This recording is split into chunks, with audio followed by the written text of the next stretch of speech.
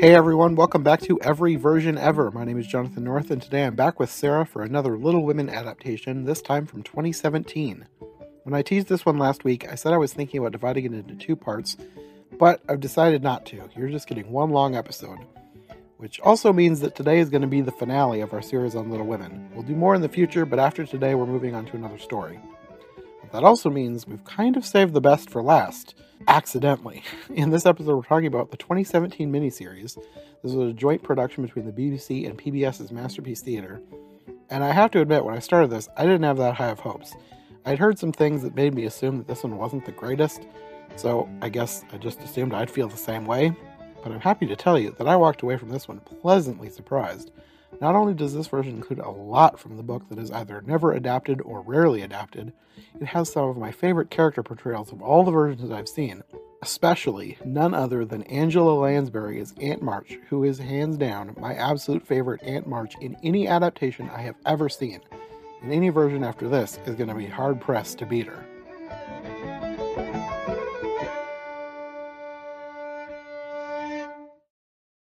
Okay, so I guess first thing we can talk about the cast, because when I first started this, it was like, I don't know anybody. And then I realized I kind of did. A few, anyway. Mm-hmm. Did you recognize anyone? Well, of course, Aunt March. But... Okay, besides Aunt March. Aunt March is the most recognizable. Mr. Lawrence. He was on... Oh, yeah. He was on Wives and Daughters, and he was on Cranford. Yes, Michael Gambon, and I recognized him because he played Kazran Sardik on an episode of Doctor Who.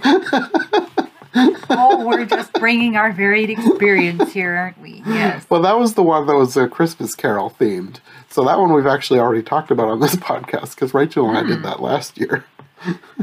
Well, he's the same age as my Grandma Hess. So if you want to know how old my Grandma Hess is, just look up.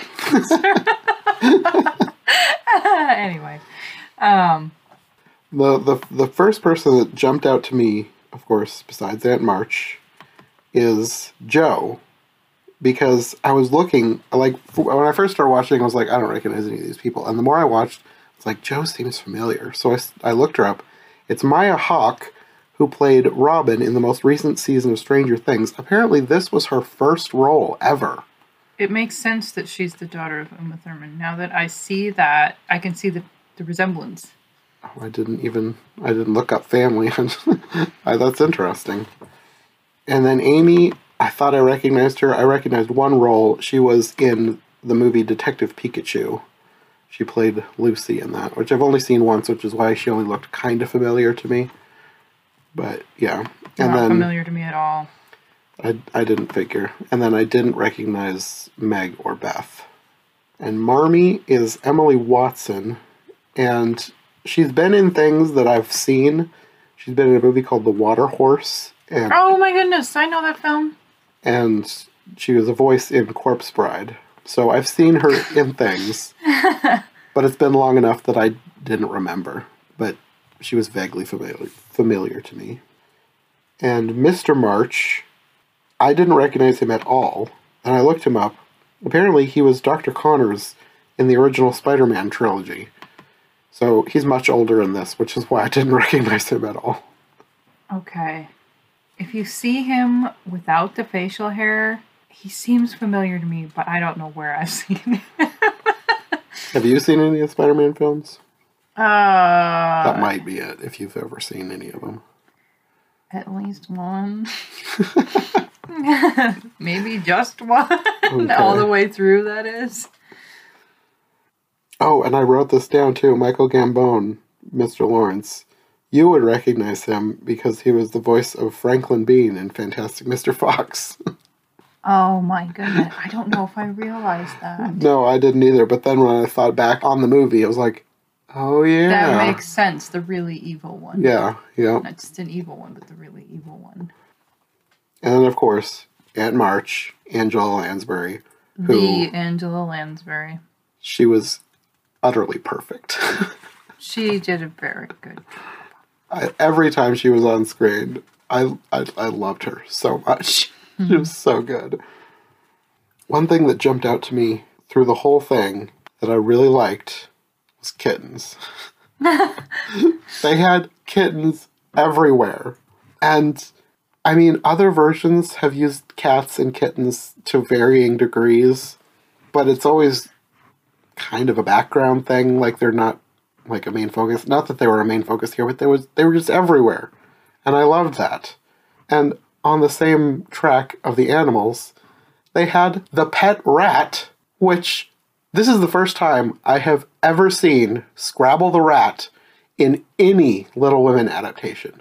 I have never seen the rat. And it's been so long since I read the book that I am underqualified. I did not even remember Scrabble the rat. They had a pet rat, and he's never been included. So when the rat showed up in this version, I was like, what? This is the first time I've seen this. Right. And then along that same line, Anne March had her parrot, which that's another thing that's almost never included. I remember the parrot from the book. Yeah, the parrot had a big role, and the only other version I've seen the parrot in is one of the anime versions. Really? Yeah, I've never seen the parrot anywhere else. You would think that a parrot would be fairly easy to include, especially if the parrot's supposed to be kind of mischievous. Yeah, but it's not usually a thing, and I love that they had all these animals throughout the whole thing. That was one of my favorite things about this version. Interesting. What did you think of the music? I liked it. Okay. I liked the choice. It was different because it sounded rather like early American folk. Yes. But upbeat. It was different, but it fit. Yeah. And I liked the beginning because while it could be said to be a little bit more modern with the animation of the flowers or whatever, it blended just fine with the flavor of the story. Mm-hmm. Yeah, the music, at first I didn't know what to make of it because it was so different than any other version that I'd seen. And it probably is probably a good nod to early Americana. Yeah, that's what, when I started thinking about it, I was like, you know, even though this doesn't fit in with the more theatrical versions of Little Women that I've seen, this actually works. And think about the type of music on a day-to-day basis that they might have had. Unless you're going to the theater, it makes sense for them to have a fiddle in there. Yeah. I really liked that they went in that direction with the music. I thought it was kind of cool. Yeah, that's a variation that's welcome. Yeah. What did you think of the sisters as a whole? As a whole? Okay, here's the thing. When I first started watching the first episode, it felt it felt a little contrived. It felt a little fake to me. It felt a little amateurish to me. Maybe kind of like a play or kind of like a movie done by people who really want to do a movie, but they don't fully know what they're doing. But as you progress in the movie, you're like, okay. No, you're actually doing something here. Mm-hmm. And they put in a lot of really thoughtful little details, some of which probably weren't in the book, but they're trying to tie it in to the flavor of the story. As a whole, I think they actually did a really good job picking out, like, crafting the narrative of these sisters. Meg, you get that she's a little more well-behaved, a little more like she wants the pretty to but and she's sweet and she's feminine. And with Jo, you get this is the tomboy and she wants to help and she's on fire. And with Amy, she deserves to be smacked and to fall in the lake. And with Beth, she's you have that admixture of she's trying to overcome herself, but yet she's shy and she's strong and weak at the same time, which fits with her character. She's a quiet, gentle soul who wants to do good in the world and who wants to relieve burdens rather than cause them. And yeah, they did. She wasn't hammy. Definitely. But man, Amy, my goodness. Brat. Anyway. Yeah, Amy. I mean, if she wanted to portray her in a way that would make people hate her, She did it well.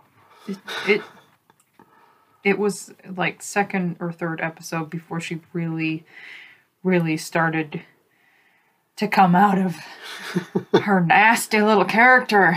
So maybe even the third episode, I don't know. Part of that, I think, and I'm sure I've talked about this in many other episodes, it's the choice to have one Amy, one actress play her from childhood to adult. You can get away with it to a degree with the others, but with Amy, I feel they need to. Because I feel like they did get away with it with her, though. It probably helps that she has sort of a little roundy face.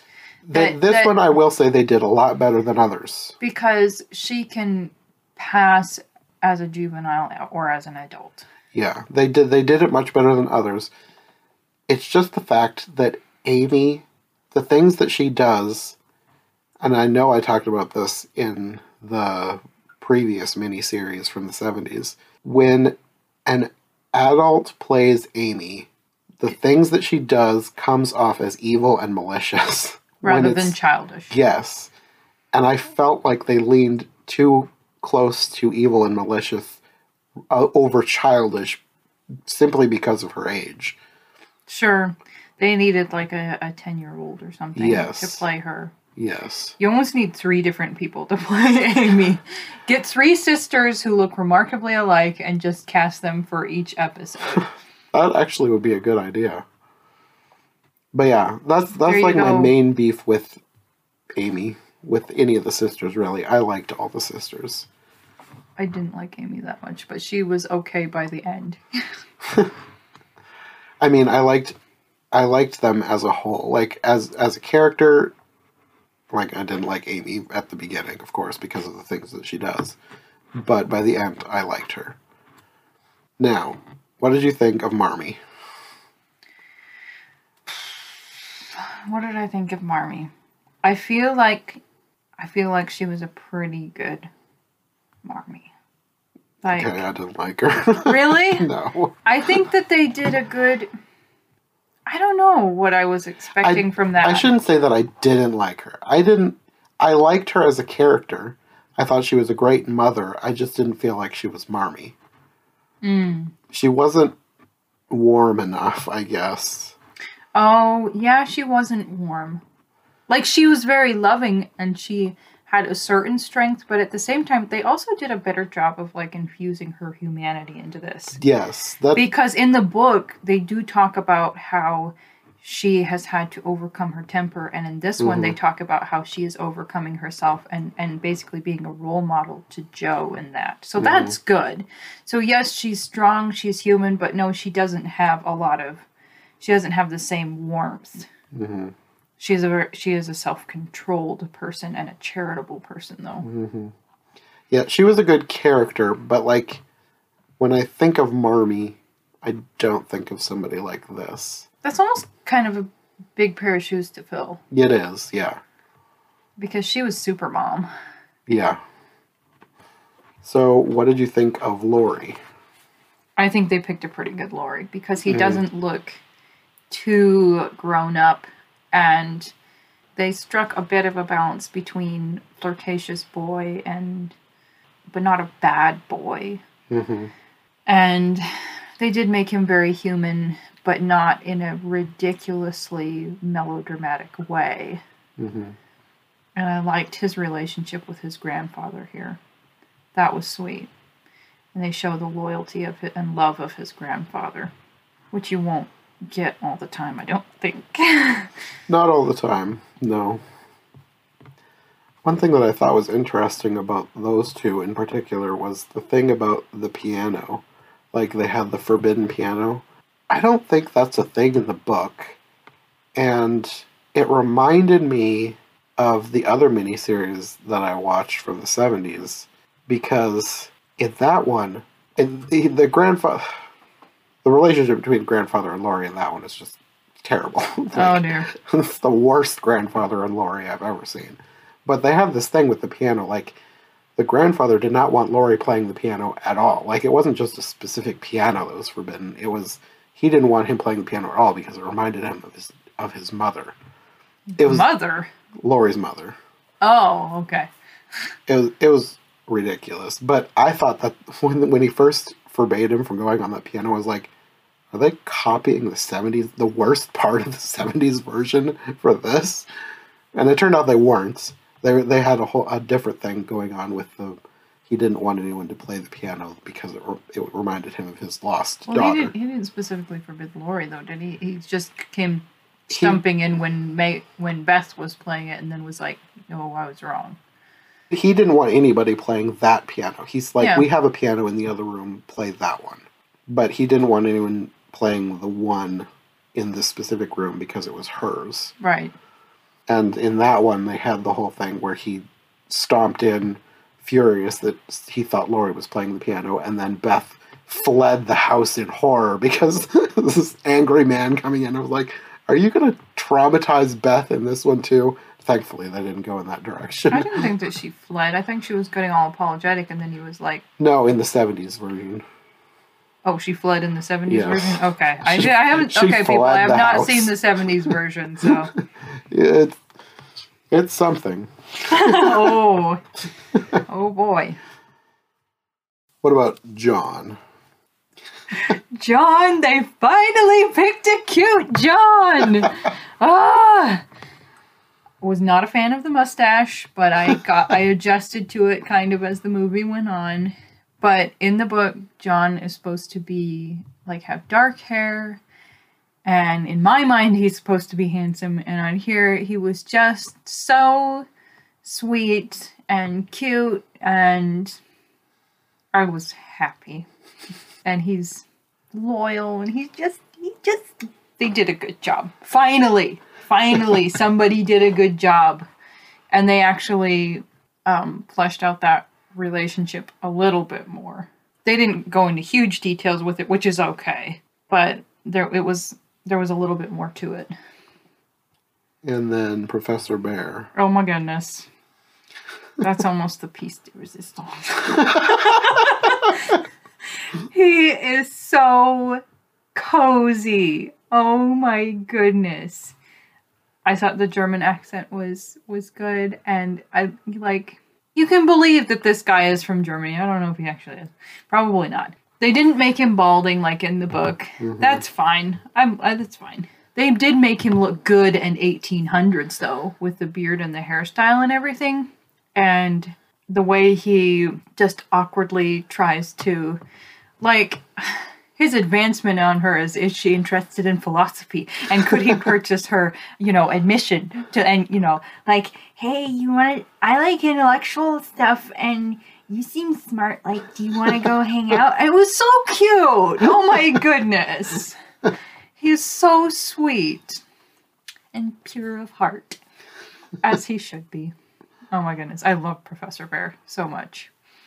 I would have liked to see even more of their relationship development, but probably just because I loved him so much. But they did they spent so much of it was devoted to Laurie, which is kind of understandable. He's a big deal in the story, but I just love Professor Bear. I don't know how likely this is, but I feel like if they wanted to, they could come back and do Little Men and Joe's Boys. Absolutely.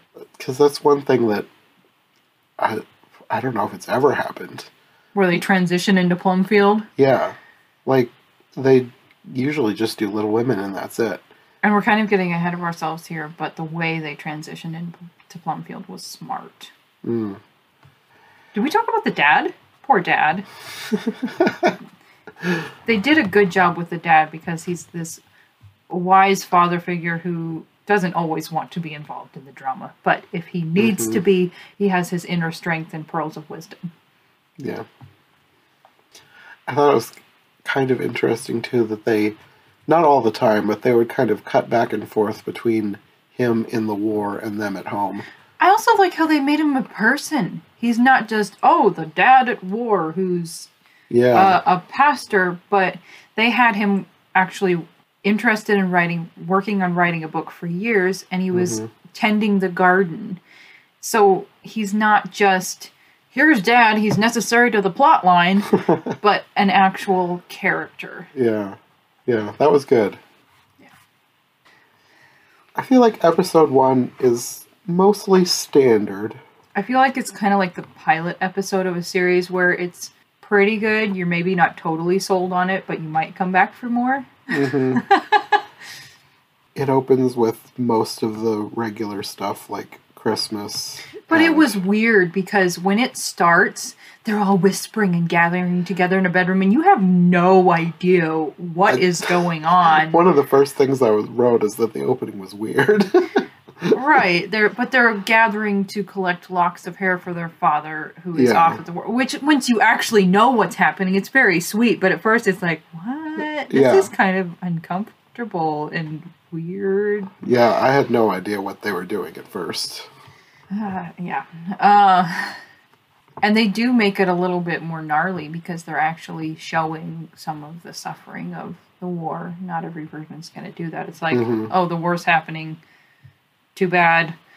Here's what else is going on. Yeah, I think they did a really good job of putting it into the time period that it was supposed to be.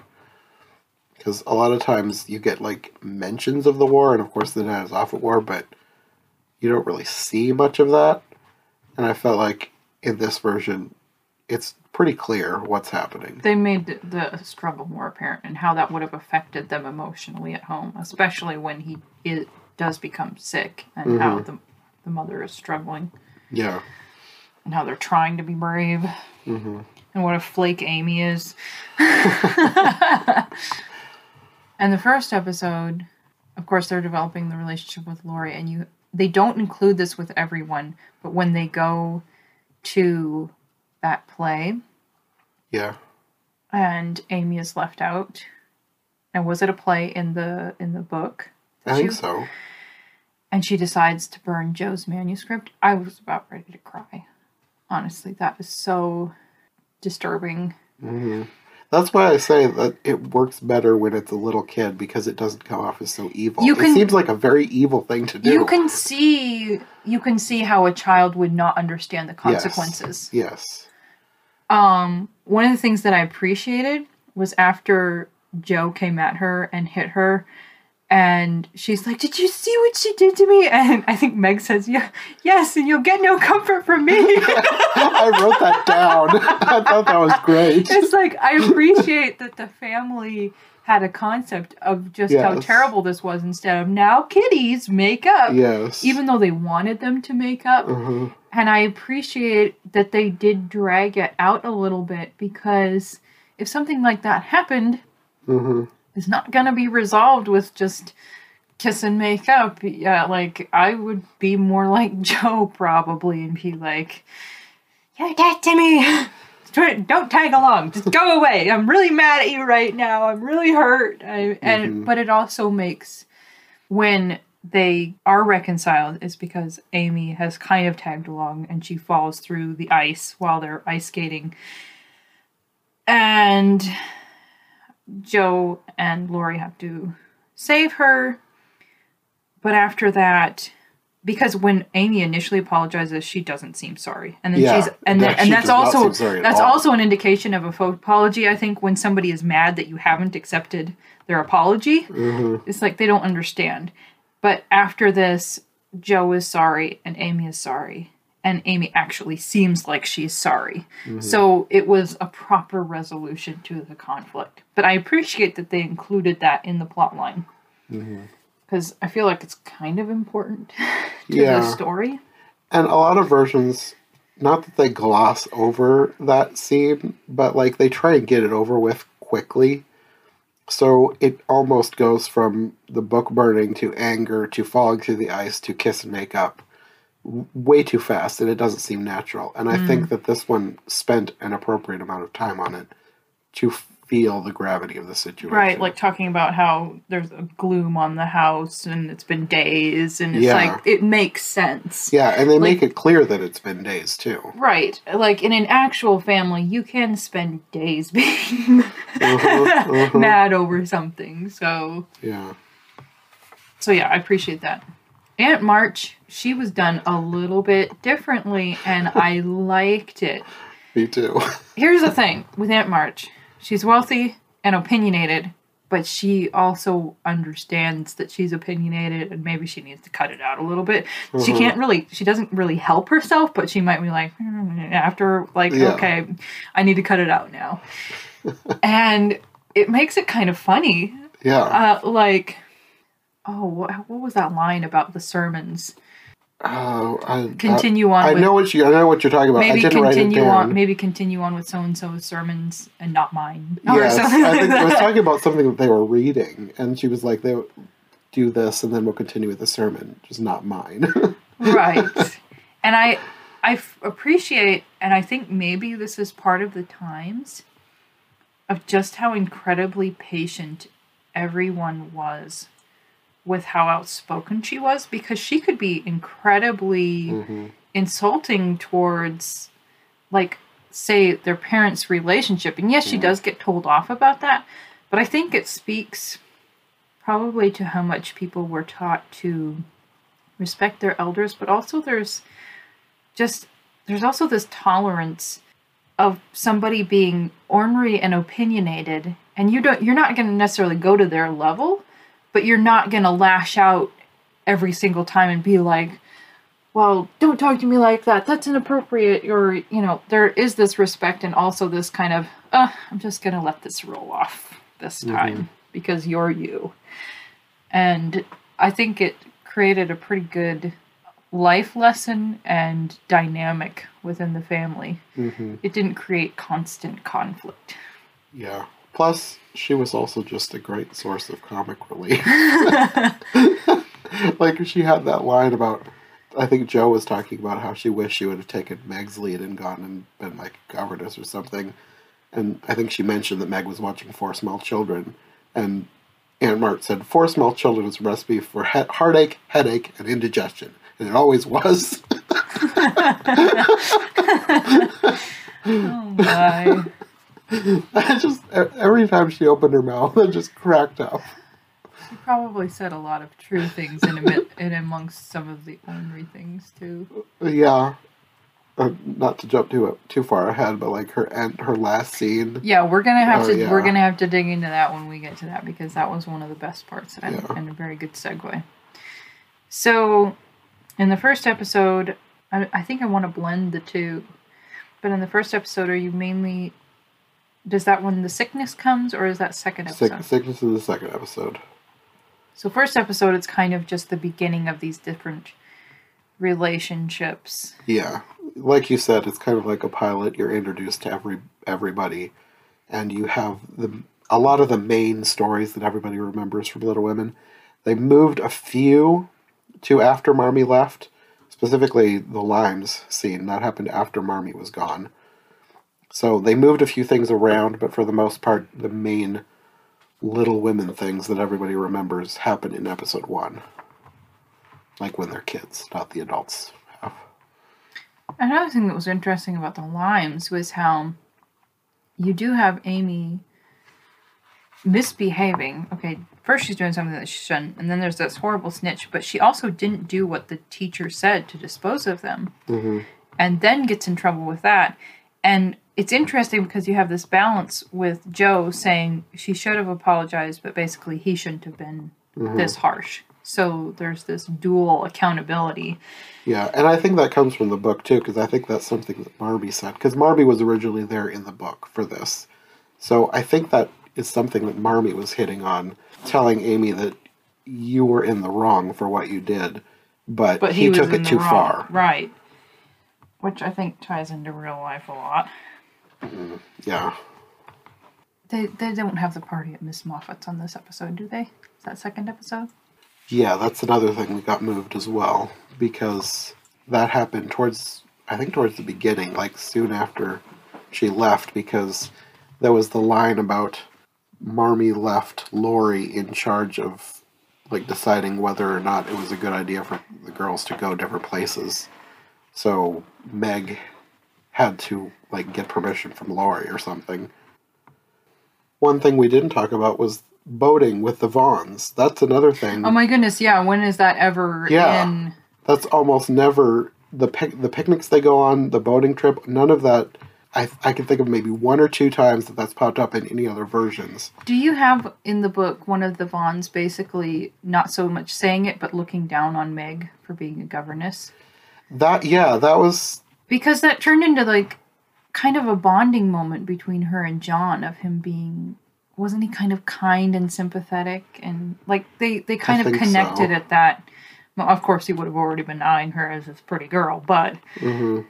You actually have them having a conversation, whereas in another version, it may just be very limited interaction that you see between them. Mm-hmm. So even in this episode, there's a little bit of... I think they changed that a little, because I think they had Meg say something about how she was proud to work for her money, whereas in the book... I think she was slightly embarrassed about it because she still remembers when they were wealthy and she wouldn't have had to work. Mm. So I think they made her a little more okay with having to go out and work. Mm. So instead of awkwardly admitting, "Yeah, I'm a governess." Yeah. So they changed it a little bit, but I was fine with the change. Sure. And you also have, I think Meg loses her glove at that point, and then you have the whole thread of Laurie telling Joe later on that he has her glove, and Joe thinks it's icky. Yeah. The limes thing actually started in the first episode because Amy was talking about the limes when the telegram arrived. Right. So basically the beginning of all the threads of this plot. Yeah. And I thought it was interesting that this version actually is correct in that she sends Laurie to Plumfield.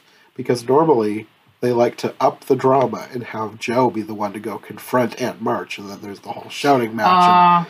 No, they played it like the book, and Laurie went to Plumfield to get the money. They did have her come. Yeah, she did. So that was a little bit different. And it was sweet, too, because talking about... Because it starts out like she's going to be harsh or something, and, you know, this telegraph wasn't very informative, and she says something like, probably written by a man. Yes. Be wise to send a woman to, go see what's really going on here, probably with a little twinkle in her eye. Yeah, I liked this Aunt March so much better than other Aunt Marches. She was just so great. And she also makes sense, because getting to a point in your life where you have lots of opinions, but you still have some good humor intermingled with that. And, of course, Joe selling her hair, they gave more detail to that. And how she couldn't... I think they probably hammed it a little bit about how she was pleading for the money, basically. Mm-hmm. That was in the book a little bit, but it played out differently, because in the book, I believe the whole thing about them needing to dye her hair in order to be able to sell it was in the book. But the barber's wife was also there, and he's the one who convinced the barber to actually give her the money. She's the one who... The barber's wife was. Yeah. So the barber's wife wasn't a character in the movie. Right. Or miniseries. But other than that, it was done They did pretty well. Yeah. And they brought out how her hair color wasn't as fashionable, which is like, that's so insulting. Here, take my hair. I must get this money from my mother. Oh, well, we can't give you as much. Oh, and they really stressed the whole her one beauty thing. Like, they did it more than once on this movie. It was a little bit silly. Yeah, it wasn't as funny as I'm thinking of the '94 version specifically when little Amy says "You're one beauty." I burst out laughing at that. I don't know if it was supposed to be funny, but it cracked me up. This wasn't played quite as funny, but yeah, they did. They did mention it more than once. And, of course, John going along with Marmee. That was a little bit different, too, because as far as I remember in the book, John does not join the war. That's something that I thought maybe he was already in the war instead of joining later on. And then when, about the time that it's done for the father, that he is done too. I'm not sure, but they have him talking about joining the war, and I don't think he joins at this point. He just goes along with Marmee. Oh, and then in the next episode, he like properly joins and then gets wounded, and there's the whole drama there. So that was something that I don't think that was in the book, but I didn't mind it. I liked it. She needed an escort. Yeah. Like, there's a civil war on, people. Yeah. And he did go along with her in the book, but it didn't play out exactly this way. And it also helps to build the relationship with the parents, which was important, that they be clear-cut on what their expectations were, what he wanted from Meg and how they felt about it, and that they actually could build a relationship and build some trust. This isn't just some random dude. This is a good guy. Mm-hmm. So episode 2 starts out with Jo writing to Marmee, because Marmee has written her, and she makes it seem like it's not as bad as they thought it was. But you later find out it's not exactly true. I think maybe both sides were trying to make things seem rosier for the other. Yeah. And then you have Amy trying to find things to curl her hair with or something, even though she's not supposed to. Curling papers, which I didn't know what that was, but I thought maybe you might. I don't know. Probably something you wrap or tie in your hair. I don't know. Maybe it protects against the hot iron. I don't know. Maybe. And then this is where you have the party at the Moffats. Which I thought they handled really well. Like, there were aspects of this that they made more real. Maybe, I don't know if raw is the right word, but there were other things that they softened. Like, this party at the Moffats could have been absolutely very, very uncomfortable and a bit heart-wrenching, but the interaction that she and Laurie had outside, where she's venting and her feet hurt, and actually one of my favorite parts of this series, I think, maybe I'm exaggerating, is when she finally takes a bite of ice cream and she's like, like, oh, you know, like you can tell by the way she's reacting, like, man, this is good. And they're just being sympathetic with each other instead of it being super uncomfortable. Mm-hmm. You also have a Moffat, I think it was Ned Moffat, talking about how Mrs. March had made plans for Meg and Laurie. I think it was like one of the girls in the book that they overheard. Right. So they changed that a little bit. Which is kind of like The Secret Garden, where it makes sense if you're overhearing something rude instead of having it put straight to your face. Yeah. So that was one change that, I mean, I didn't hate it, but they made it work because it was basically being said out of jealousy because Laurie had showed up and... Yeah. Oh, another thing, just a random observation that I wrote down, that because all these scenes, like the Limes, the party, and then even like at the war, there's like different scenes coming together. And at one point, John brings Marmee some food, including beef tea. Yes. I'm like, is that just broth? Kind of. Okay, here's the thing. I watched a docuseries or whatever. It was where, I think it was Edwardian Farm, where they go back to live like it's the Edwardian era on the farm, and they are going to have a football match, and one of the traditional things for them to drink, because of course this is England, is beef tea. And so they have this whole thing on the series where one or two of them are making beef tea to have at this football match. And I think it basically is a broth, but that must have somehow translated with British Isle immigrants coming over to the United States as something fortified, which it sounds great to me. Like, that sounds so good. But yeah, it's beef tea is a real thing. Okay. Well, I figured it was. I'm not sure I'd ever heard the term before, and I was just wondering if it was just broth with a fancy name. Here. Rabbit trail. Beef tea was first documented as a beverage in 1760 in Dublin, Ireland, in an edition of the Dublin Courier. In the 1900s, the tea was prescribed to invalids and was a popular dish on hospital menus. However, it lost its sheen after many people, including Florence Nightingale, doubted its efficacy. And that is from organicfacts.net. Okay. Either way, just get some homemade beef broth and enjoy it on your, if you're ill or sporting out in the British Isles weather. It's like Gatorade, but beefy. But better. Oh my goodness. I've just felt like I've had times where I came home and helped to stave off a cold by having warm homemade stock, like chicken stock, and it's so good.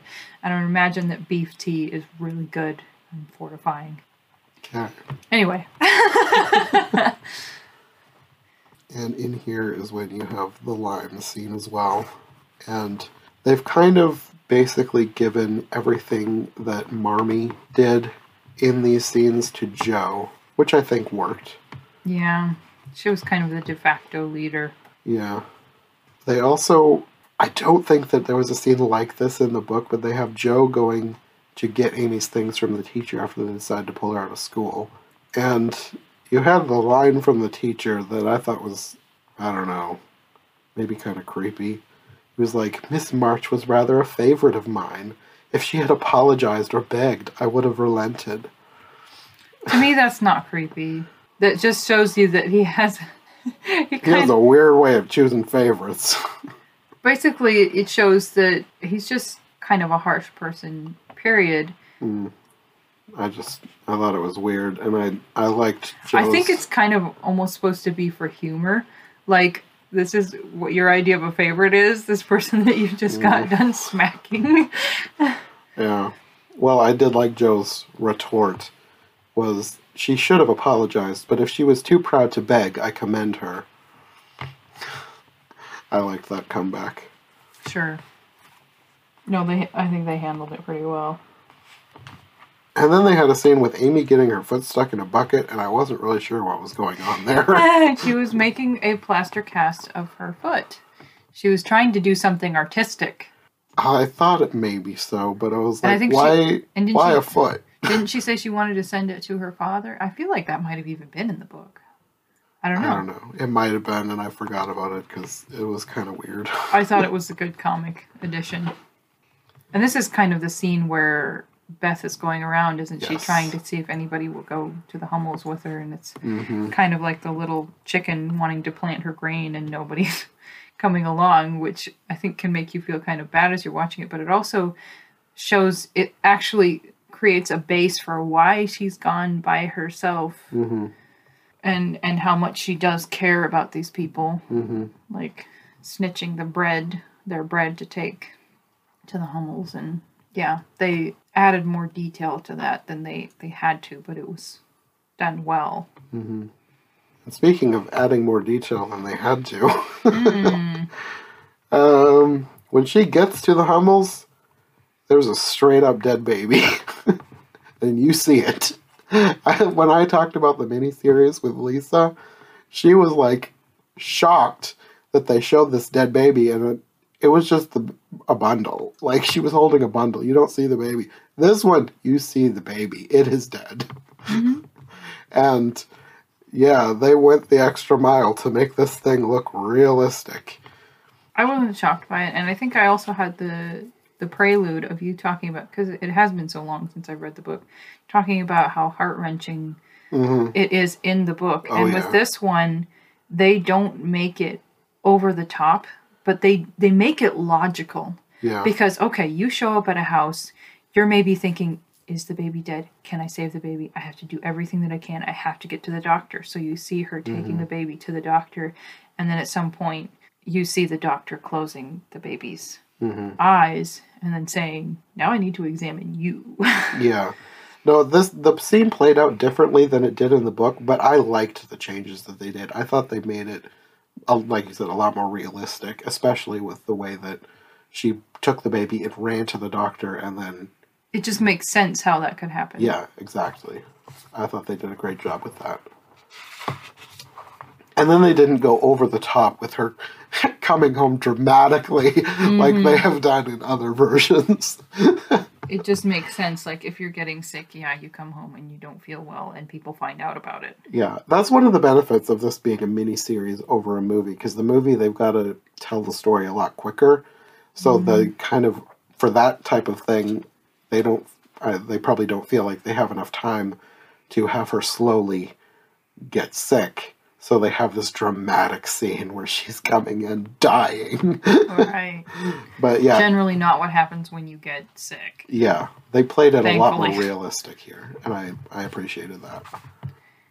And like you talked about before, they actually started to build the relationship with Laurie here more, which they already kind of had before, but with him inviting her to go skating. But with this, the whole she has to go be quarantined with Aunt March. She doesn't want to go, and he promises to visit her every day. I like the line about something like, "I hope everyone realizes that I'm making a very great sacrifice." Yes, I wrote that down.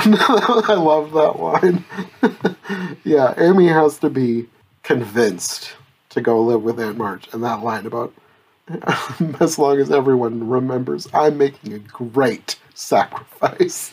And then having her at Aunt March's being nibbled by the parents. Yes. and wondering, can she put him down? But how he may want to take revenge if he senses any. Yeah, she asked Aunt March if she can put the parrot down, and Aunt March says, "Very well. But if he suspects that you don't admire him, he will devise a method of revenge." I love the way Aunt March talks. The voice of experience. Oh, she's so great. I love her. Yeah, and also developing a relationship with Aunt March there, too. Yep. Which, that's another thing that, well, we'll get there. That was another thing that was changed. The whole going to Europe thing. Yeah, we'll get there. This is also where you get Mr. Lawrence visiting and telling Hannah that Mr. March is worse than they suspected. And he has, I think he said, encephalitis or fever of the brain. That sounds right. And yeah, so I'm not 100%, but that sounds right. So the girls don't know quite how bad it is. Well, at the same time, Marmee probably doesn't have a clue just how bad it is at home. Yeah, I don't think, does she even know at this point? Because Laurie had tried to convince Joe to telegraph her, but she didn't want to. And she doesn't get telegraphed until after the doctor says she needs to. Well, Joe's about to, and then finds out that Laurie already did. True. Instead of flying at him in gratitude, she's upset because he did something behind her back. They work through it, I guess. Yeah, Beth gets worse and worse because this takes place over a long period of time. Again, a benefit of it being a miniseries, but Beth just keeps getting worse. And I thought they did a really good job with her, like, actually feeling like she was sick. Like, they have a line about she doesn't look like Beth anymore. Because sometimes when you have a sick character, they don't feel like they're sick. It's just they're lying in a bed, maybe moaning a little bit. I don't know if they did makeup or what, but she looked like she was gravely ill. And then also how they're trying to protect her from going blind. Keeping the room dark, I believe. And that whole thing of when she's with Laurie and grandfather has sent along claret for her, and then Joe starts to rebuke Laurie about how she can't drink this. Like, this is this bad. And it fits in with how somebody might interact with another person in that situation. Like, you don't realize just how bad this is. Like, you can see his good intentions, their good intentions, and Joe's desperation. Another thing that you have mixed in all throughout these is, like, Amy is with Aunt March. So there's this scene of her playing dress up with all of Aunt March's things. It was so bad. Oh my goodness. Well, that part was fine. Well, there was a line here that I thought was interesting that I do not remember from the book, where she pulls out a bracelet from the only baby she ever had until it died. And she looks absolutely not sorry about it at all. I hate the look on her face was so flippant and uncaring. But was that from the book? I don't remember. Like, maybe I'm misremembering, but I thought Aunt March never married and never had kids. You've been the one rereading it. I don't remember. Okay, yeah, that stood out to me just because I don't remember Aunt March ever getting married or ever having kids. I just thought that was kind of strange that they kind of included that as sort of a throwaway line almost. And like you said, with the way she said that, to me, the way she was talking was almost coming off like she was flirting with Laurie throughout that whole thing. And I thought that was a little weird. She tended to have that just sort of flippant, I don't know, headstrong, maybe thoughtless look in her eye. And then she transitioned, like, I don't think there was anything in between that, like talking about this apparently dead baby, and then she, like, flips the switch and she wants to talk about her will. Like, she wants Laurie to witness her will. Which that was definitely from the book. Right. But it just seemed very sudden. Because in the book, I mean, because it's a book, you get more of, like, her internal thoughts and her thought process of why she's coming up with this will. So it's not out of the blue, but it just seemed kind of out of the blue here. But I did like that when he's going over it, the whole will is basically just a long list of apologies. Like, I did this bad thing, so here, I've died, you have this thing of mine. This is the beginning of her reformation, yes. Kind of. Yeah.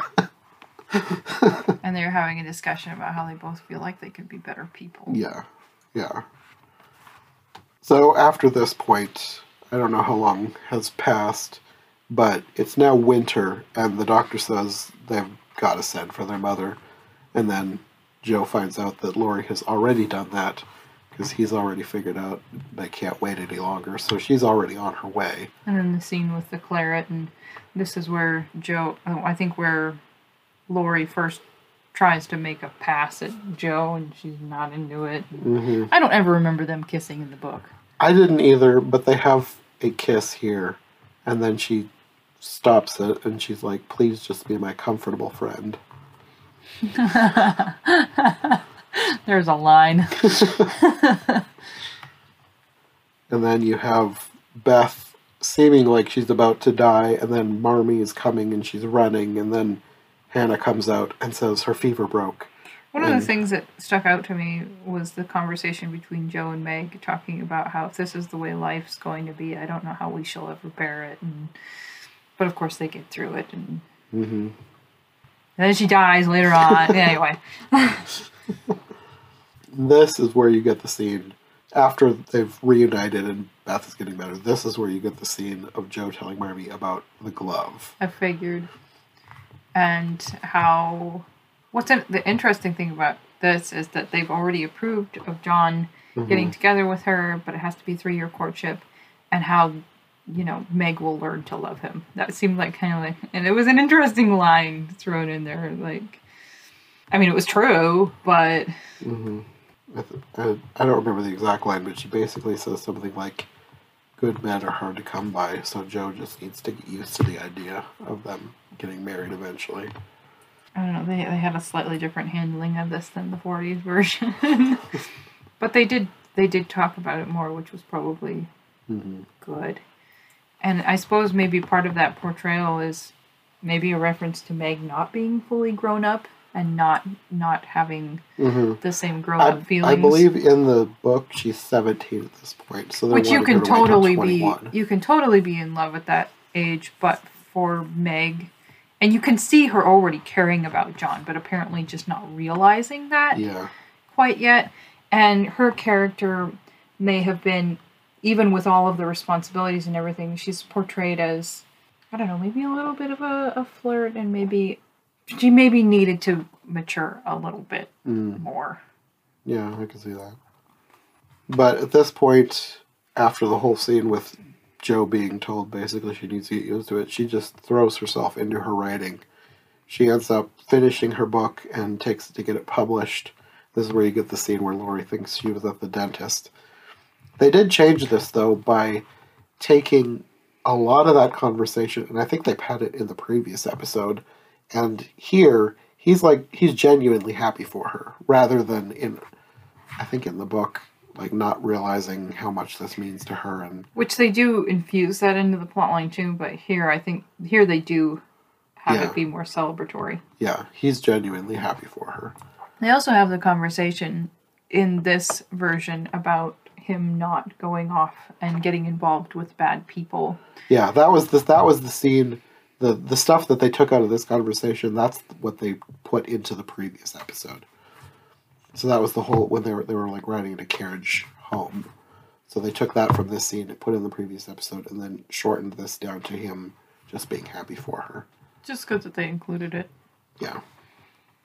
And then he tells her that the reason that he's come looking for her is because she's needed at home, because this is where Beth's piano has been delivered, and also their father is home.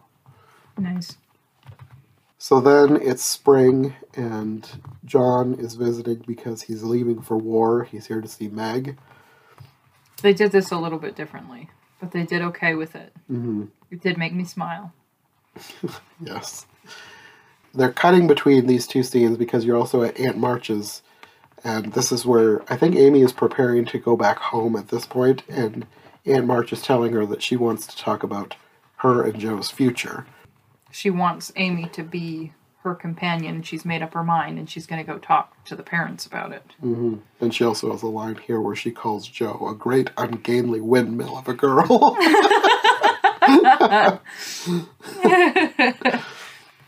So then you're back at the Marches, and John is basically pledging his love to Meg. Undying.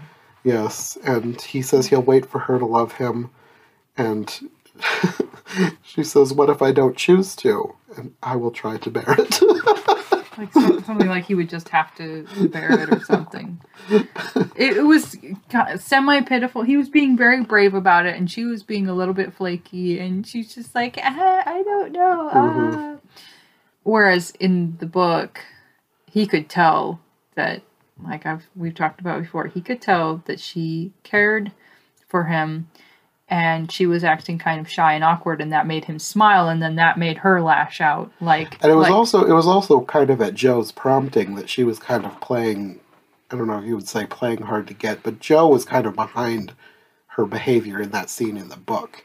Whereas this one, I don't know, they almost softened it a little bit, but as usual, Aunt March comes along to save the day with her grumpiness.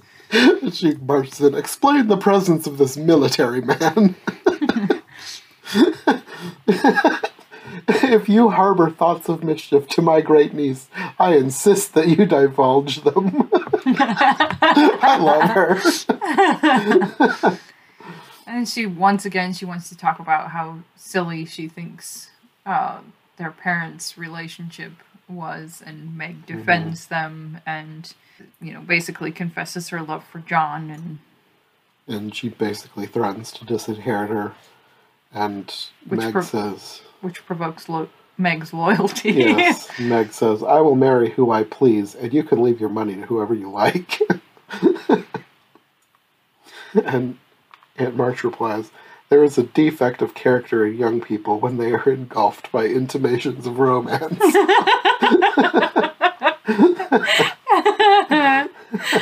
Oh, boy.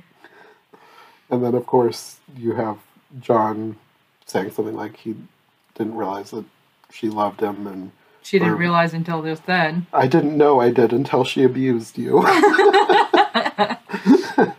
And then everything's honky-dory between those two, basically. They don't really have conflict between them. They have, him going off to war. Yes. And getting injured, and it's all, and the girl singing sort of inspiring song or whatever. And yes. John leaves for war, and Laurie leaves for college. And Joe keeps writing. And I'm not sure how much time passes, but you have her being published multiple times because she's clipping out multiple stories from the newspapers. And Amy is continuing to get better and better at her art. And then John is wounded. So he ends up having to come home. And then Joe gets an offer to publish her novel. And this is where you get the scene of her talking to her dad, and you find out that he's actually been writing too. And he says that he's been writing for 20 years, and it's starting to bear fruit. He reads, the offer, and they want, significant changes. And he says that she shouldn't spoil her book for $300. Basically, doesn't want her to sell her artistic soul. Yeah. And then she tells him how much what she's already written has paid for them over the years. And she doesn't have the luxury of waiting 20 years to She's get a book basically published. not having it. Yeah. So then you have the wedding, and you get more of Marmee here that I don't remember in any other version, because she's having trouble coping. Right, her girl's growing up. Yes. Another thing that's interesting about this is while you have the happiness of the wedding, you can see but Beth not doing well. Yes. So they're already starting to hint at that. Yeah, and I liked that. They didn't have her, like, fully recover, which is true to the book, but they had it visible in this version. Like, she gets better, but she's not better. She's there and she's happy for them, but she can't fully participate. Yeah, she's just kind of sitting off to the side of everything that's happening. I did like how, since Aunt March had basically sworn off this wedding, she wasn't at the wedding. She's outside when all of this is taking place, because they're getting married in the house. And you have her, like, shooing a chicken off the wedding table. So she comes in at the end, after they've kissed, and she presents her with pearls, which you had seen in a previous scene with Amy, talking about these pearls were going to be given to the first girl to get married. Engaged. She was late. And she basically apologizes, gives her pearls, and she says, "Although I do not care to, I entreat your pardon." I kind of need that line. I liked her. I liked all that. And then she dances with Mr. Lawrence, which was kind of cute. Mm. Is that where that episode ends? Basically, you have people talking about Beth, because, like you said, she's off to the side, she's looking kind of sickly, and I didn't write down who said it. It might have been Lori. I don't remember. But somebody says, because I wrote this quote down, "She'll be all right. She'll dance at your wedding," to Joe. Mm. And probably Lori. Yeah, and Joe replies, "There should be at least one old maid in the family, and I've made up my mind that it'll be me." And she doesn't want any more talk of love. So that's where that episode ends. So episode 3 picks up a year later. Jo has sold her novel, but it didn't do that well. And Meg is now pregnant. And Meg is huge in this scene. Which makes so much sense, because later on you find out it's twins, which I already knew it was twins, but... Yes. And then you get the one thing that I don't like that they changed, which I guess I get. It probably had to do with Angela Lansbury's age and her ability to travel. But you have Aunt Carol visiting Aunt March. Like, who's Aunt Carol? This is one thing that I think they might have pulled out of the 70s miniseries, because in the 70s miniseries, Amy travels with Aunt Carol, who you never see. She is not an on-screen character. Aunt March mentions her once. Yeah, it's kind of like Alice with that weird plot line with the romance getting thrown in. Yeah, kinda. But I wondered if they just took that mention of Aunt Carol out of the 70s miniseries and just fleshed her out into a full character for this one. Because she's visiting Aunt March, and they need somebody to go along with them to Europe. And they're going to take Amy. So well, she already had a daughter. I think she was just going to be a companion. Okay. Okay. Looping back real quick. One of the interesting things was Hannah's concern for how big Meg was, and basically it's implied, is she going to be okay giving birth to these twins? But fast forward to this situation, I actually kind of liked how they had this play out at the dinner table of, instead of in New York, like in the 40s version, how she's being passed over and she lets it out that she's upset. She doesn't just try to brush it under the rug. And I like how her mother comes along and is like, it would be really hard on you to spend a year pretending to be somebody else. And like, I feel like they created sort of this resolution of like, yeah you're upset, but this is probably for the best. You know, help her feel a little bit better about it. even though she was upset. Mm-hmm. Yeah, it makes sense. Like, Amy is the better person to go with Aunt Carol. Jo would have been. I mean, she would have liked the trip, but she would have been miserable trying to pretend to be them. Because you have that whole scene of them, like, visiting Aunt Carol, and Jo is like, she makes zero attempts at pleasing Aunt Carol. At the same time, if it was Aunt March, there is a greater sting there of, like, yeah, you sort of get it, but she had been the companion. Like, in the 40s one is really bad because it was kind of sudden and sprung upon her while it was happening. Right, and how they had talked about her already doing this, and, like, this one, they segue it in a more gentle way. Which I think is closer to what it was in the book anyway, because in the book she was not in New York when that was revealed. Like, it was long before she even thought of going to New York when Amy was chosen to go to Europe. And had she already thought that she was going to be the one instead of Amy?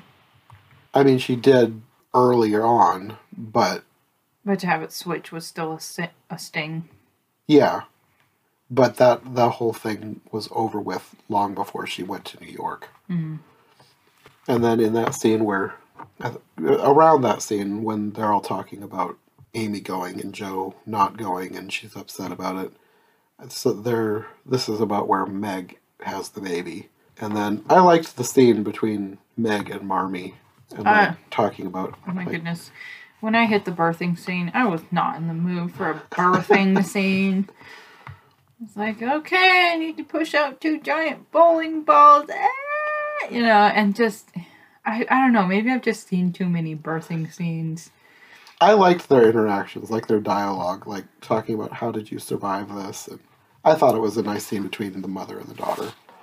I can see why. It was kind of awkward how she was, like, not really wearing much of anything. Like, it's probably true to life. Yeah. But it was a little TMI. And yeah, I know it was supposed to be this inspiring scene. New life springs eternal and the bond between mother and daughter. And I wasn't really feeling it. But, I can understand how it would be heartwarming and all that stuff. And then, of course, like we said, it's twins. So that's where that scene ends. Yes. And then Amy leaves for Europe, and Laurie tries again with Jo, and she's not having it. And she basically says she wants to leave. She wants to go away. She wants to be a nurse. And Marmee doesn't believe her. She wants to know, like, what's going on here? Why do you want to leave? And she tells her everything about Laurie, and she also talks about she wants to get away and experience more to enrich her writing. Here's another thing. I don't know if this is true in the book. This is so sad. Ish. But I also kind of liked the way they handled this, of her being like, I'm never going to love Laurie. I just know it. And the mother being like, good. And here's why I think this is good. Mm-hmm. And basically encouraging her that way. I don't think it played out exactly like that in the book, but it was similar enough that it felt true to the book. It was kind of a nice way to handle it. Yeah. Yeah. And another thing that I thought was kind of interesting during this whole conversation with her mother is she says that she thinks that Beth loves Laurie. Which I think also was in the book. Yes. And that's something that I don't think I've ever seen any other version touch on, is Jo's misunderstanding of Beth's feelings towards Laurie. Whereas for Beth, it was just enjoying seeing him be so healthy and full of life. Mm-hmm. Not having feelings. Yeah. And I just thought that was kind of interesting that they decided to include that. Another thing they included very briefly was the jam making scene, which they didn't make much of it, but they included it. Right, with Meg. Yeah. And wasn't that the one that led into the marital argument? Or was it? I remember she was having a frustrating day in the kitchen, and he came. I think it was. And he came home with an unexpected dinner guest. Yeah, and she was just not up for it. But with this one, they did a good job of showing her attempting Yeah. to manage the kitchen and having a really hard time. Mm-hmm. But they were really subtle about it. You just see like the look on her struggling with the pot, and this look on her face as her jam is like really runny, and Yeah. so that was good. That was nice that they add that little domestic touch. So Jo leaves for New York. She's going to be a governess for Mrs. Kirk, and Laurie had a line about "you'll hate New York" or something like that. I thought it was interesting too that Jo was like, she doesn't need a governess. Like if her mother hadn't been friends with this person. I never thought about that. Which I don't know if that's how it was in the book or not, but either way. And then you also have her when she gets to New York. A lot of the stuff that you have like play out naturally in the book turns into a letter that she writes home, which I thought was a clever way to condense some of that stuff. Because even though this is 3 hours, like the dinner the table, book is still very long. Like the dinner table scene where her talking about a veritable Babel and the French people and the Norwegian people. And yeah, and she writes home and talks about all the things that are happening, and she mentions this professor, and you have this, like, the camera's, like, watching Laurie. Yeah, and he's like, jealous over this. Poor Laurie. And I liked that you had the kids all playing together with Professor Bear and Jo. I liked that they all kind of became a friend group, which that's not, I mean, it should be, but that's not something that gets much focus in many of the versions, like the kids all playing together. Was he already raising nephews in this book? I think so. Wow. Which they didn't include in the 40s version. That's another thing that not every version does. It's one of the things that it's like 50-50 if it gets included. And then you also have her trying to publish things in New York, and she's told that stories of sisterly love won't earn her much, but bring them more stories like these, and I'm presuming that they're like her sensational adventure stories. Yes. And this is where you get Professor Bear inviting Jo to a philosophy debate. Which was adorable. Another thing that you have here, too, is she starts getting published, and Amy is reading The Weekly Volcano in Europe. And I don't think that's from the book, but I kind of liked that her stories are kind of making their way around the world. And this is another thing that it's sort of like the 70s miniseries, where Professor Bear's, I don't want to say a rant, because it wasn't like it was in the 78 miniseries, because in the 78 miniseries he was like full-on ranting and raving about the Weekly Volcano. But here it's kind of, she doesn't really ask him to look at this. He just, unprompted, is upset about he has the a little garbage. rant because he sees that the paper that they were doing their little craft over has this garbagey story, and it's probably something that I would do, of like, this shouldn't be around kids. I'm gonna get rid of this. Like, he burns it, and I'm not quoting him verbatim, but I can just see how I might react in a situation of like, this isn't good for kids. This makes me upset. But here she immediately, tells him why she's writing this. She's writing it for her sister. She's not doing well, and she's trying to save up for a trip to take her to the ocean, which she's hoping will do her good. And that he would understand that, basically, because he's lost a sister, I think is what they're intimating. I didn't remember that, but it could be.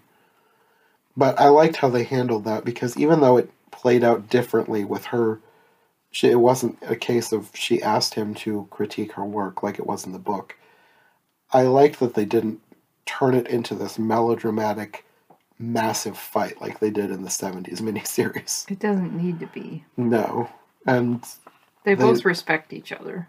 Yeah, because he later apologizes, and he brings her Shakespeare and says he entertained people, but he also created such beauty, and basically says something like she shouldn't be doing one without the other. Okay, I think you grasped that more than I did when watching it. Like, the 40s one handled it really well, because he's trying to rebuke her kindly, and she can't really take it because she's going through a hard time. But at the same time, she's explaining in a really gracious way, like, this is why I do this. So yeah, there's great mutual respect between those two characters, and it's very sweet. And at this point, this is where Jo is planning to go home, and she says that she'll be back in 4 weeks. Which I didn't remember her saying that in the book. And I thought when she said that, that was like, oh, they're changing this. It's like she's going to go back to New York. No, she doesn't make it back to New York. When she's leaving, he seems to put some flowers in her hand. Some little blue flowers, which later on you see that she's pressed in her book of Shakespeare. And they're all dead and everything, but they're pressed. But they weren't forget-me-nots, so I don't know what, if anybody knows, let us know whether there was some special significance with the flowers or what. So back home, Laurie is done waiting. He's demanding an answer, and she's trying to be nice. She says that he's always been good enough. She just does not love him the way that he wants her to. See, here's one of those things. It's really interesting how they brought this out, how he was trying to be good enough for her. He was trying to be a good enough person. He was trying to do his hair in a way that she might like, and it was a hopeless situation of no matter how it went, no matter how hard he tried. And that's a really terrible way for somebody to feel. And it's good that she said, "You've always been good enough." One of my favorite parts of this scene, they also have him crying in this scene, like straight up. But one of my favorite parts of this scene is when she's like, "I'd kill myself if I thought it would help." And he's like, "How would that help?"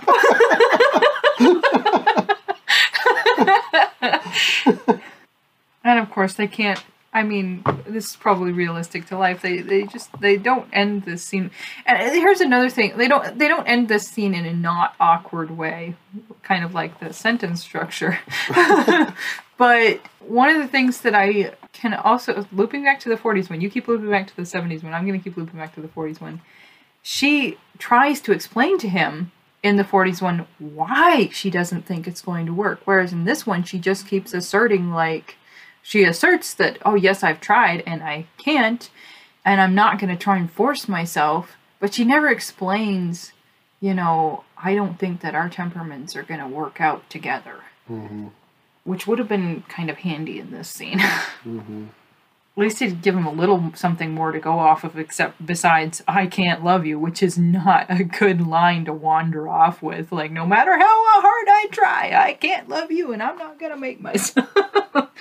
Oh, great. What I really did enjoy was how they treated Laurie's emotions in the scene with his grandfather, when he's absolutely miserable.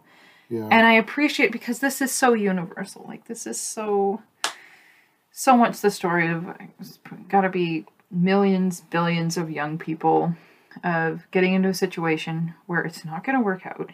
And you feel absolutely miserable. You probably don't know what to do with your feelings or yourself.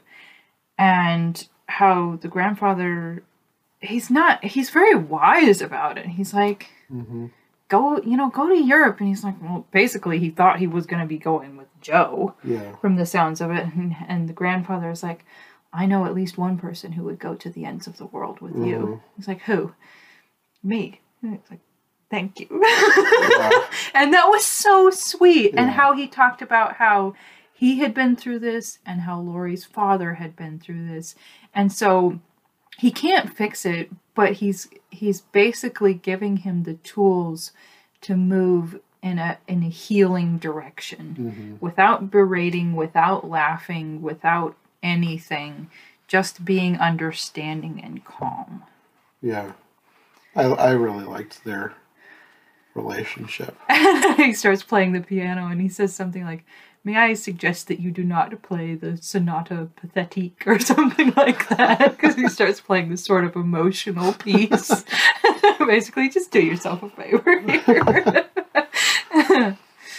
So that was one of the best scenes of the series, probably. They did such a good job handling that situation. Yeah. And then we have the scene at the seashore, which... Oh, yeah. This is one that... Another thing, I feel like it's 50-50 whether it gets included or not. And I liked that they had a scene at the seashore. I really like them talking together, basically opening up, and they clear up the misunderstanding about she thinks Beth loves Lori at the beginning. And here's the thing that was slightly confusing to me in that conversation. When Beth was like, you know, don't you? When Joe says yes, is she saying, yes, I think you're in love with Lori, or yes, I know that you're dying? No, Joe thinks Beth is talking about loving Lori. Right. And Beth thinks Joe is talking about knowing that she's dying. And then starts talking about the visit to the doctor and everything. And then they realize that they're on two different tracks. They clear it up and move on, which I like that they did that quickly instead of... That could have turned into some sort of a misunderstanding drama. The situation's icky enough as it is. Yeah. But another thing that's interesting about that scene is that it shows Joe trying to, sort of her free spirit, trying to let go and enjoy the ocean. Mm-hmm. Unfortunately, Beth is just on the shore, not getting any minerals out of this experience. Yeah.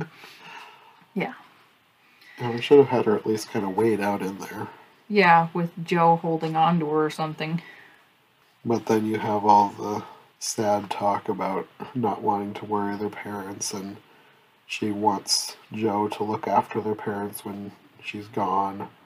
And how she hadn't wanted to be a burden by talking about her problem. Mm-hmm. And to be fair, at first she didn't know what was going on, so she didn't know that was actually a problem, or that she was dying, and then she finds out, oh yeah, okay, I am. Mm-hmm.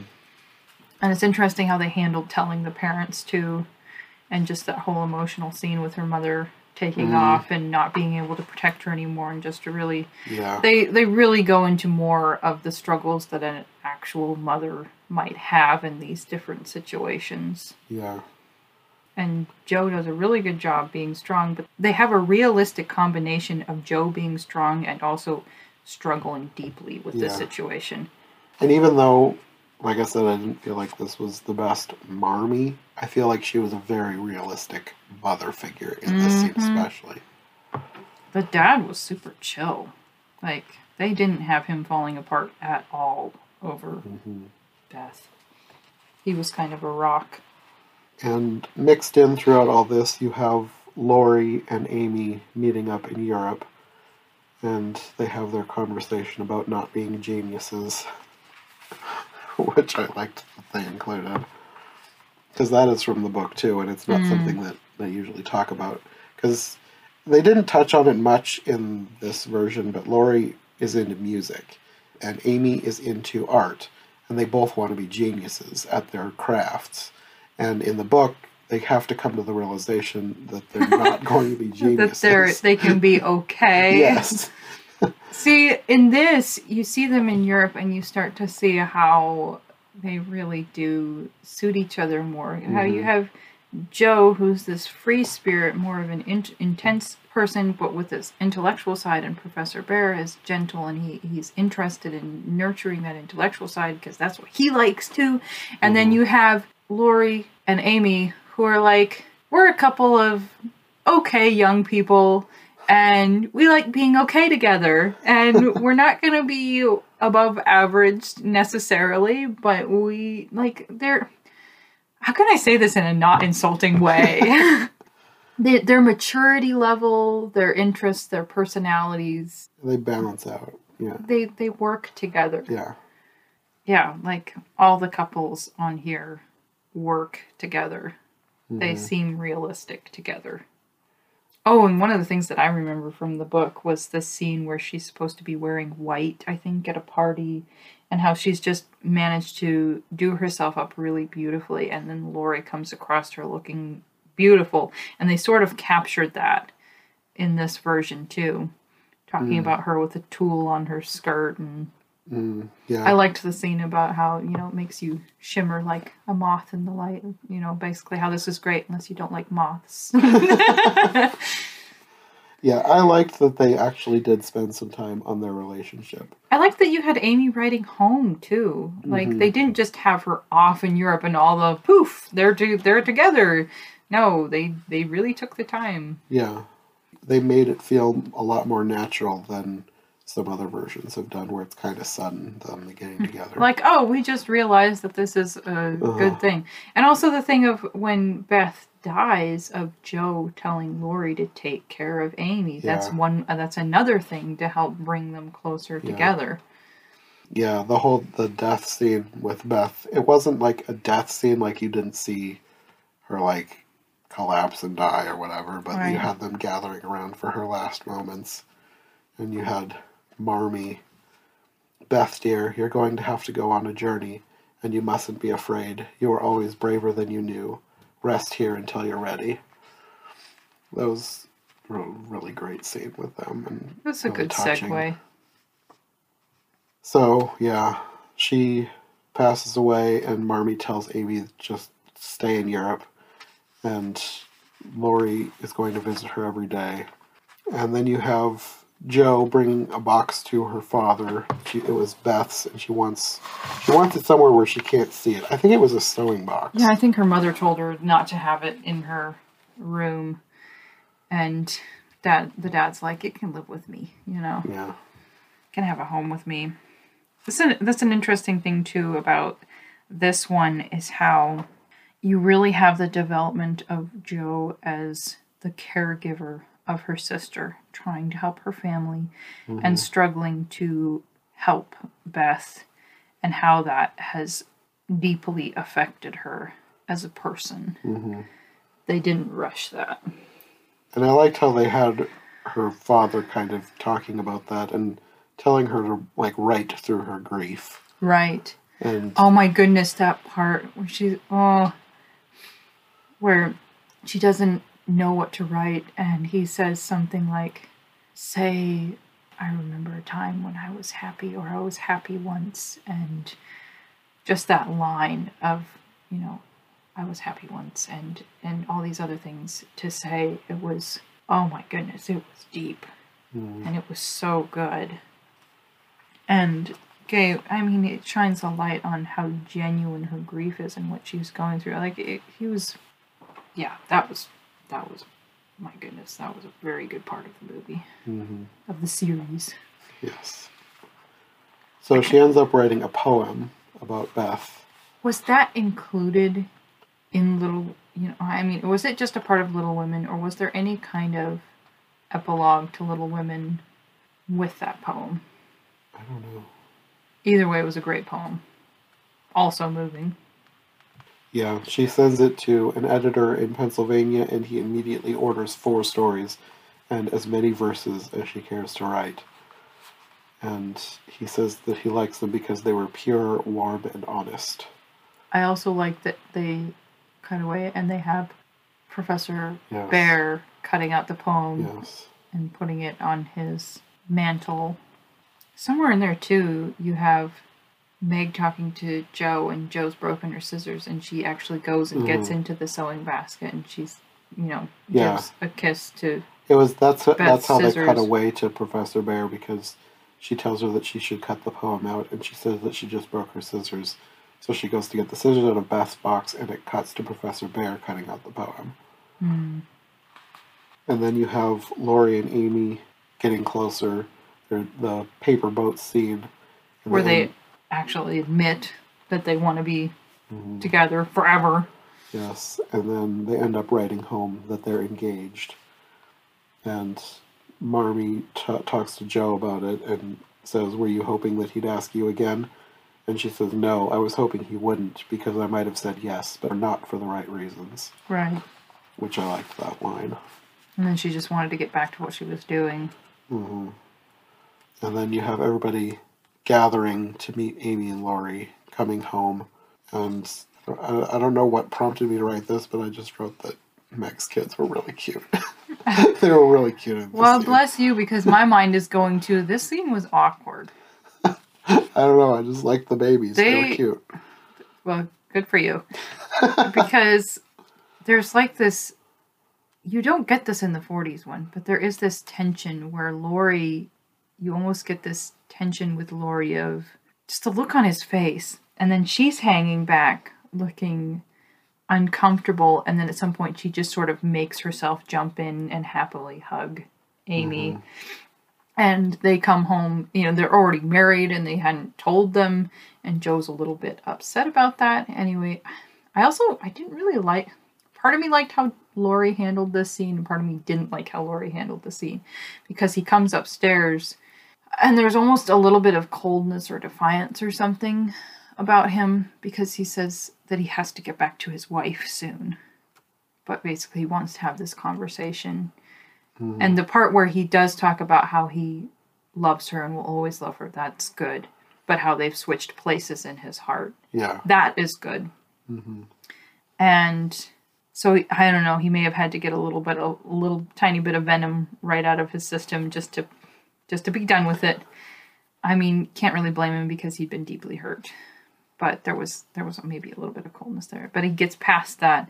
And then he just, can't we go back to being the way we were now? And then she's like, no, because we're not kids anymore.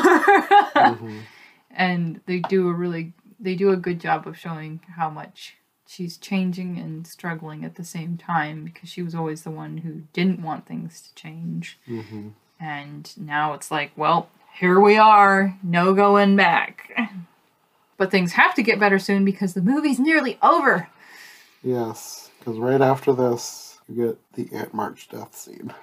Well, she doesn't die. She dies off screen soon after this conversation. She does a good job playing somebody with a health problem, though. Oh, yeah. So apparently she had a small stroke, and she plays it really well. And Joe wants to make her eat some soup, and Aunt March is, acting like she's being a little bossy. But they have this really great conversation about being old maids, basically. Yes, I wrote down a whole ton of quotes because there was so much going on in this scene that was really good. Well, go ahead. She says, ordering your elders and fiddling with the sick. You've turned into an old maid, Josephine. I prefer to think of myself as a literary spinster. And then later she says, we're both aunts. There's a pleasure in it, as well as duty and vexation. The world should be kinder to us. Our lives are not without purpose. But mine is small, Aunt March. I feel it closing in on me. Yeah. I wasn't meant for a life like this. And, you could tell she's fading, and she just says, better times will come. Yeah, she doesn't want the soup just yet, but she wants to say, she makes a point to tell her that better times will come, and that was a great scene. Yeah. You can see how much Joe is suffering under the weight of her current experiences. And I think that that's a really good segue to Aunt March giving her Plumfield. Yes. Because Aunt March was probably thinking about, well, here's what's happening with these others, but yet I now relate to this person. Mm-hmm. And I want her to be okay. Mm-hmm. And I want to bless her with this. And I'm ad-libbing. But that can be inferred. Yeah, definitely. I think that's the main point of including this scene, because I don't think this was a scene in the book, but I think it made the transition very natural to her leaving her Plumfield. Yeah. Okay, so she's walking home from taking care of Aunt March. It's raining. She doesn't look super happy. Mm-hmm. And there's Professor Bear standing there with his little umbrella. And he says something like, she thought she was going to come back to New York, and she says that she promised Beth that she would stay. And she apologizes for stopping writing, meaning writing to him. Mm. But he says, you didn't. You wrote a poem. Oh, that was so sweet. And talking about how he keeps it next to his heart. Oh my goodness. And then they go back home. And I'm not sure how much of this is taking place on the same day and how much is supposed to be time passing. Was he acting like he would be an intrusion or something? And she said something like, it's just my family. A little bit, but I think that's from the book, because other versions have included that as well.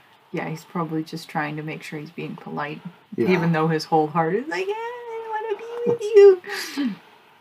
But you have scenes of them all interacting with the family, and Meg telling her that everyone really likes him. Yes. They could have included more to develop that relationship, because he does develop a friendship with the dad, but, we'll take what we can get here. And the fact that they had Amy being have Amy be the one that's like, everybody really likes him, that was pretty good. That was a pretty good inclusion there. And then it cuts to years later at the Bear Academy for Boys. Right. And they've turned Plumfield into a school. And I think Jo has 2 kids of her own. I can't remember for sure from the books, but she and Professor Bear are both holding a kid. I'm assuming that they're their children. You also have Amy, who seemingly has what looks to be maybe a 4 or 5-year-old. Yes, Amy has one child. I do remember that from the book. Amy having one kid. Intimating that also that she's sickly. I think so. I think that was from the book, too. And Joe's talking about how she's getting gray hairs, and it was a good line. Because somewhere in there they're talking about how nothing is ever perfect, but things can be just right. Yep, that's exactly That's an interesting... That was an interesting note to end it on, and realistic. Yes, it was. I liked that line. Because they really had her grow up. And it also kind of ties in to earlier when she's talking about how I like to teach boys better than girls. Basically, don't tell the girls, but so it makes an even more natural transition for her to have a school for boys. And like we talked about, if they ever wanted to do a sequel to this, this gives way more room for that. And this wasn't made that long ago. It was like 4 years ago. So they There's definitely time. So they could easily do Little Men. Yeah, definitely. I hope they do. I wish they would. I don't know if they plan to, but... If they don't do Joe's Boys, that's okay. But if they did Little Men, yeah. Yeah, this honestly is one of my favorite adaptations of the story. They did a pretty good job. Yeah. They included so much more that doesn't usually get included. I liked all of the portrayals of the different characters. Of course, I loved Aunt March. She's my favorite. They finally got the love interests right. Yeah. It wasn't perfect, but it was a lot good. Closer, and very, very heartwarming. Yeah, definitely. So you could sum this series up as heartwarming, and while they included harder things, they also softened different things, so it's pretty digestible. You're not necessarily going to, especially if you're already familiar with the story, you're not really going to get torn apart. You might feel a little teary here and there or something, but yeah. So there you have it. Okay, well, I guess that's going to be all for now. We'll probably do more Little Women in the future, but I think we're going to take a break from Little Women for a while. I've been doing this for, last 2 months I've been releasing it. I'm working on it for like 3 months, so I'm ready for a new story. Sure. I think we'll move on to Alice in Wonderland for a while. We haven't done that in a while. And then loop back to that terrible 1930s version or something. We'll get there one of these days. Bye. Thank you to Sarah for joining me for this episode. Like we said at the end there, next time we're moving on to another story. We're going to be going back to an old favorite, Alice in Wonderland. But before we get into Alice, I will be taking off next week from this podcast, both because I've got a bunch of work to do for my other podcast on iHeart Movies, but also because my schedule at work and my day job is very full. I don't have enough hours in the week for everything I want to do sometimes. But there's still a lot to look forward to. I've got some great new episodes coming, as well as some old favorites from back in the day on Wonderland Wednesday. So make sure to come back next month for more Alice in Wonderland on Every Version Ever. Thanks for listening.